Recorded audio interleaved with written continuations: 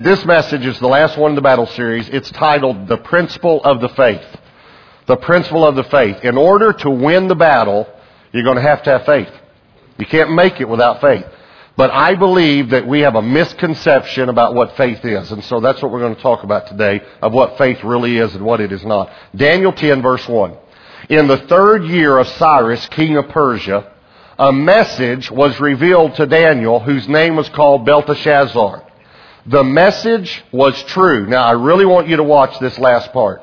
The message was true, but the appointed time was long. And he understood the message and had understanding of the vision. Now, I want to read that statement again because it's very important to this sermon. The message was true, but the appointed time was long. And he understood the message and had understanding of the vision. All right, let me ask you some questions now. Was the message true? Okay. Did he understand the message? Did he understand the vision?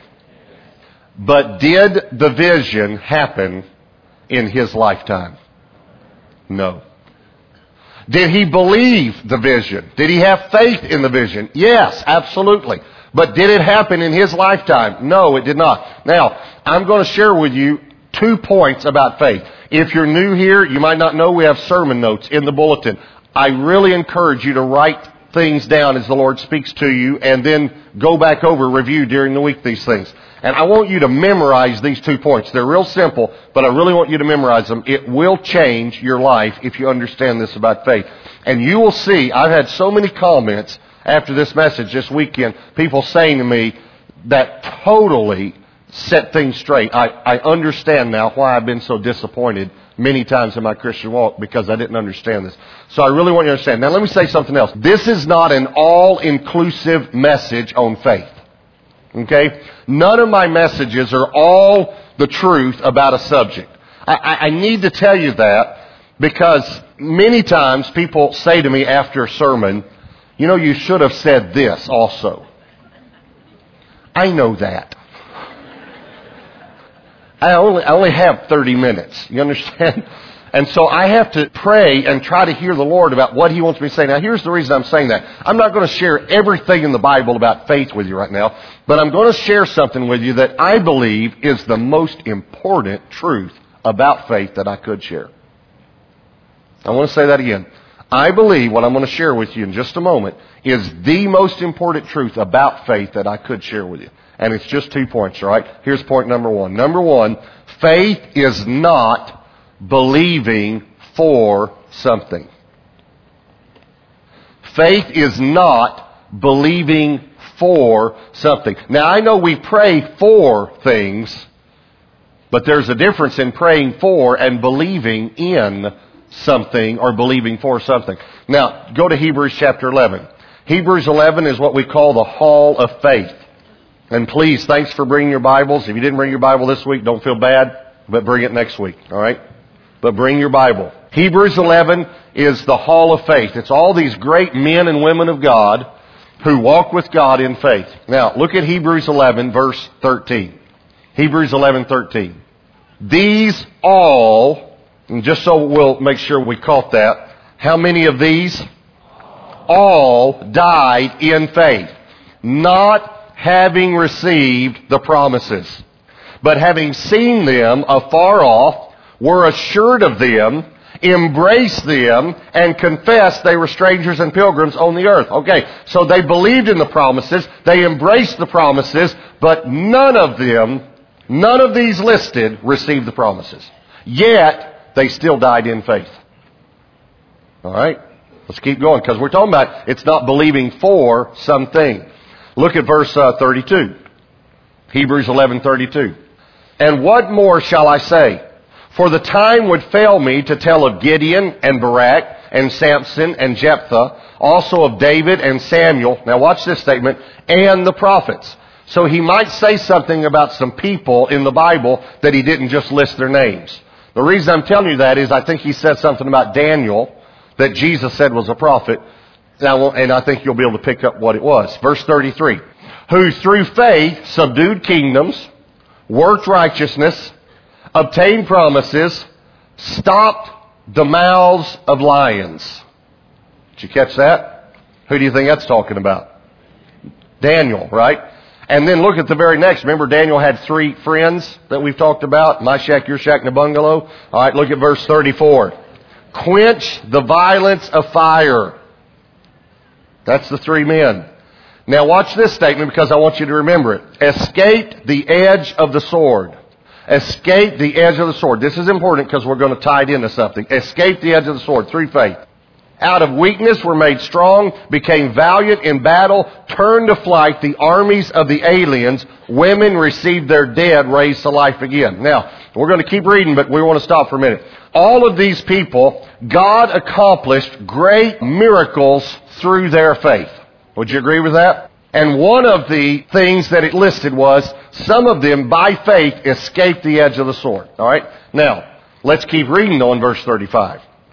Others were tortured, not accepting deliverance, that they might obtain a better resurrection. Still others had trial of mockings and scourgings, yes, and of chains and imprisonment.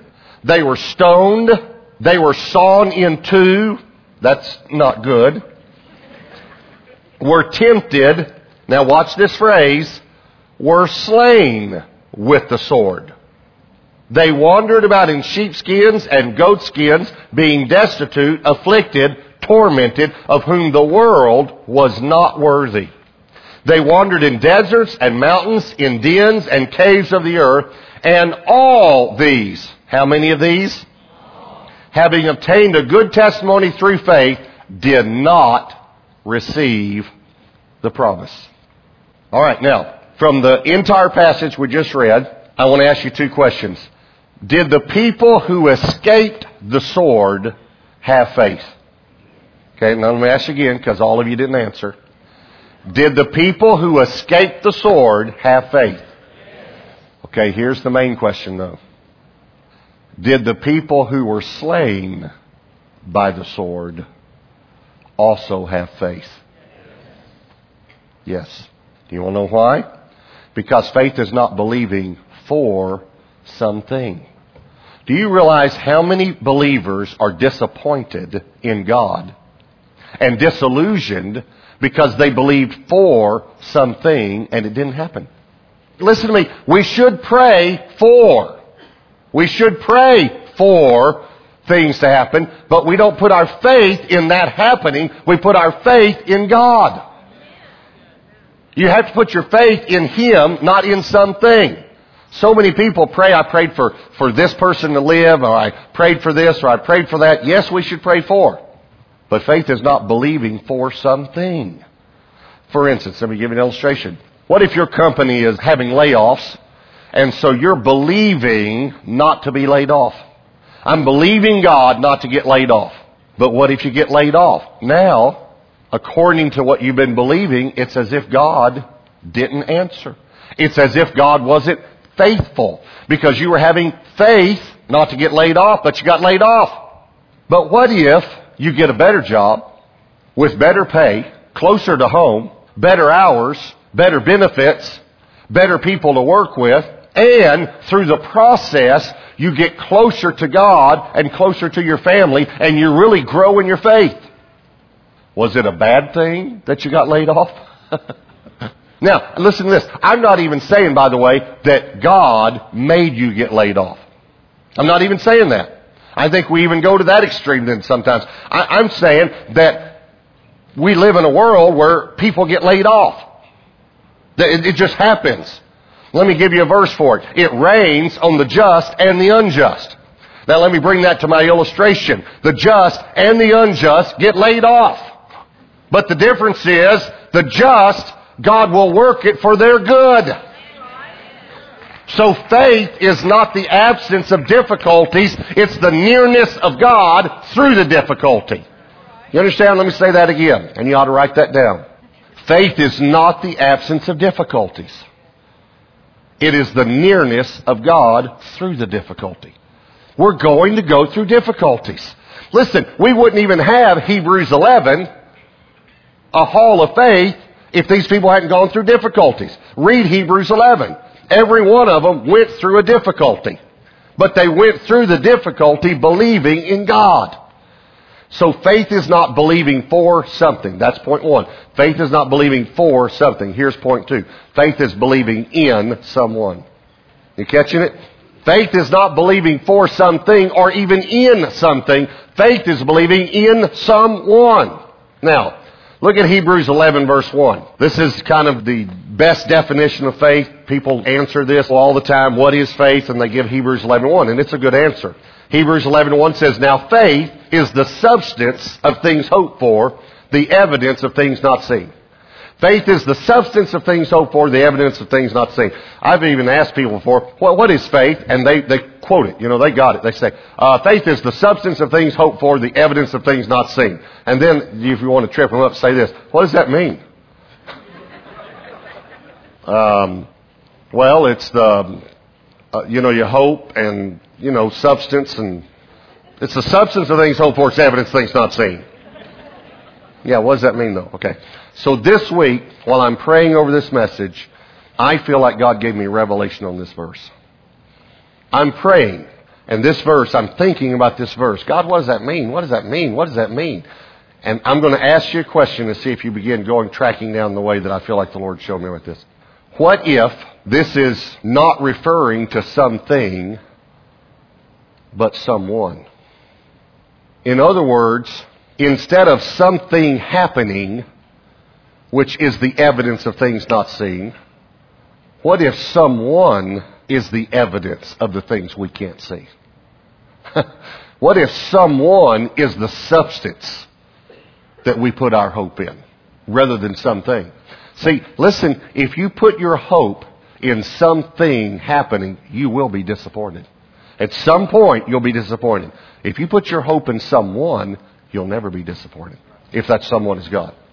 And so then, anytime the Lord speaks to me a revelation, I always go to the Word to back it up. And by the way, if you get a revelation from God and the Word doesn't back it up, it is not a revelation, it's pizza. But it's not a revelation. The Word has to back up whatever you think you hear. All right? So I go to the verse and I decide I'm going to see what the word for substance is and how it's translated in the rest of the Bible. The same for evidence. The word substance is only in the New Testament 5 times. And let me just read you another verse where it's translated and see if you can figure out which word is the Greek word for substance, because it's translated in a different English word. All right? And you won't be able to figure it out, by the way. Okay? But just look and see if you see a word you think would be substance. Hebrews 1 verse 3. Who being the brightness of His glory and the express image of His person, and upholding all things by the word of His power, when He had by Himself purged our sins, sat down at the right hand of the Majesty on high. There's no way to figure it out. I mean, look at that. Which word would it be? Well, put the verse back up there, and let me show you which word it is. Who being the brightness of His glory and the express image of His person. That's the same Greek word for substance. Person. Okay, now listen to me. This is referring to Jesus. Do you know what Hebrews 1 is actually saying? Jesus is the substance of God. You want to know what God's made of? Look at Jesus. Now, think about Hebrews 11:1 again. Jesus is what we put our hope in. Now, the word evidence, only in the New Testament 3 times. Let me show you one of the verses. 2 Timothy 3:16. See if you can figure out which word it is. All Scripture is given by inspiration of God and is profitable for doctrine, for reproof, for correction, for instruction in righteousness. Any idea? It's the word reproof. Matter of fact, when I used to read this Scripture, I really thought that it was a little redundant because it said reproof and correction. Well, they sound fairly similar to me, but reproof is actually the word evidence. So here's what it's saying. All Scripture is given by inspiration from God and is profitable for doctrine, for evidence, for correction, for instruction and teaching. Evidence. So what is the evidence? The Word of God. Who is the Word of God? Jesus. So here's what Hebrews 11 is actually saying. God is the substance of everything we hope for, and God is the evidence of the things we can't see. You catch it? See, it's not that something happening is the evidence of something I can't see. It's not that something happens and now I believe. It's I believe in God and God works it for my good. No matter what I go through, God's going to work it for my good. Think about this. When we say, I'm believing God for, by putting the for on there, aren't we limiting God? Matter of fact, let me fill in the rest of the sentence for you. This is really what we're saying. I'm believing God for what I think is best. In this situation, I'm believing God for what I want to happen. Or, if you want me to be a little harsh, we could say it this way. I'm believing God for my will, not His to be done. That was not Jesus' prayer. You know, see, you can pray for things. You just don't put your faith in things. This is very important to understand. Jesus prayed, if it be thy will, let this cup pass from me. Nevertheless, not my will, but yours be done. That is faith. You will never be disappointed if you put your faith in God and not in something happening. And by the way, it says all these died in faith, not having received the promises. Okay, let me ask you a trick question, so don't answer it. Don't answer it, because you'll mess it up. Some of you are going to feel compelled to say something anyway. Don't say it. Okay. Did they receive the promises? Don't answer. Some of you just want to answer. Did they receive the promises? Okay, what you would think is, no. It's not true. They did receive the promises, but not in their lifetime. It says they died in faith, not having received the promises. But you go on and you find out that when Jesus died on the cross, He descended into that place of waiting, that place called paradise, and He took the keys and He led everyone in that place who had died in faith into the gates of heaven. Every one of them. So they did receive the promise. What was the promise, by the way, they were waiting on? Hebrews told the promise of the Messiah. That's what they were all believing for. But they died not having received it. They didn't receive the promise of this lifetime. Do you know why many of us get disappointed in God? Because most of our prayers are focused on now and on the temporal and not on the eternal. God, I want you to do this, I want you to do this, I want you to do this. Instead of understanding that God has an eternal purpose. And God loves us and He's going to work everything for our good. Are you catching this truth about faith? Let me tell you something. This will help you. If you're believing for something, think about all the things that we believe for, which are good things, and we should pray for. But someone could be in a difficult marriage. Pray that the marriage will not end in divorce, but it still ends in divorce. It rocks your faith. And people say, well, you know, I've had faith before. Now listen to this, listen carefully. But what I had faith for didn't happen. In other words, what they're saying is what I had faith in. You can't have faith in something happening. You have to have faith in God. That no matter what happens, God is going to work it for my good. And I trust God. All right, let me tell you one more thing. We base this out of the book of Daniel. Daniel had 3 friends. Again, their Hebrew names were Hananiah, Mishael, and Azariah. Their Babylonian names were Shadrach, Meshach, and Abednego. Hebrew, Hananiah, Mishael, and Azariah. They went through something. They went through the fire. It's interesting, by the way, that Isaiah 43:2 says, when you go through the waters, I'll be with you. Not when I part them, but when you go through them. When you go through the fire, I'll be with you. You know, another way I could say this, faith is not going through a difficulty. Faith is going through the difficulty with God. That's faith. All right, so they made the greatest statement of faith that I know of in the Bible. In my opinion, this is the greatest statement of faith in the Bible. Here's what they said. Listen carefully to this. Our God will deliver us. But if He doesn't, we still won't bow. That's faith. And there are some hyper-faith teachers who would say, well, that's not faith if you put a but on it. Well, I think it's faith.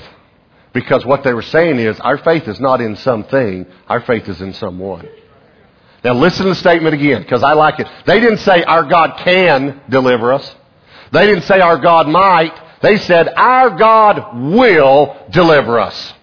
But if He doesn't, we still won't bow. Is that good? Think about that. God will deliver me from this. But if He doesn't, I'll still serve Him. That's faith. Faith is not believing for something. Faith is believing in someone. I want you to bow your heads and close your eyes.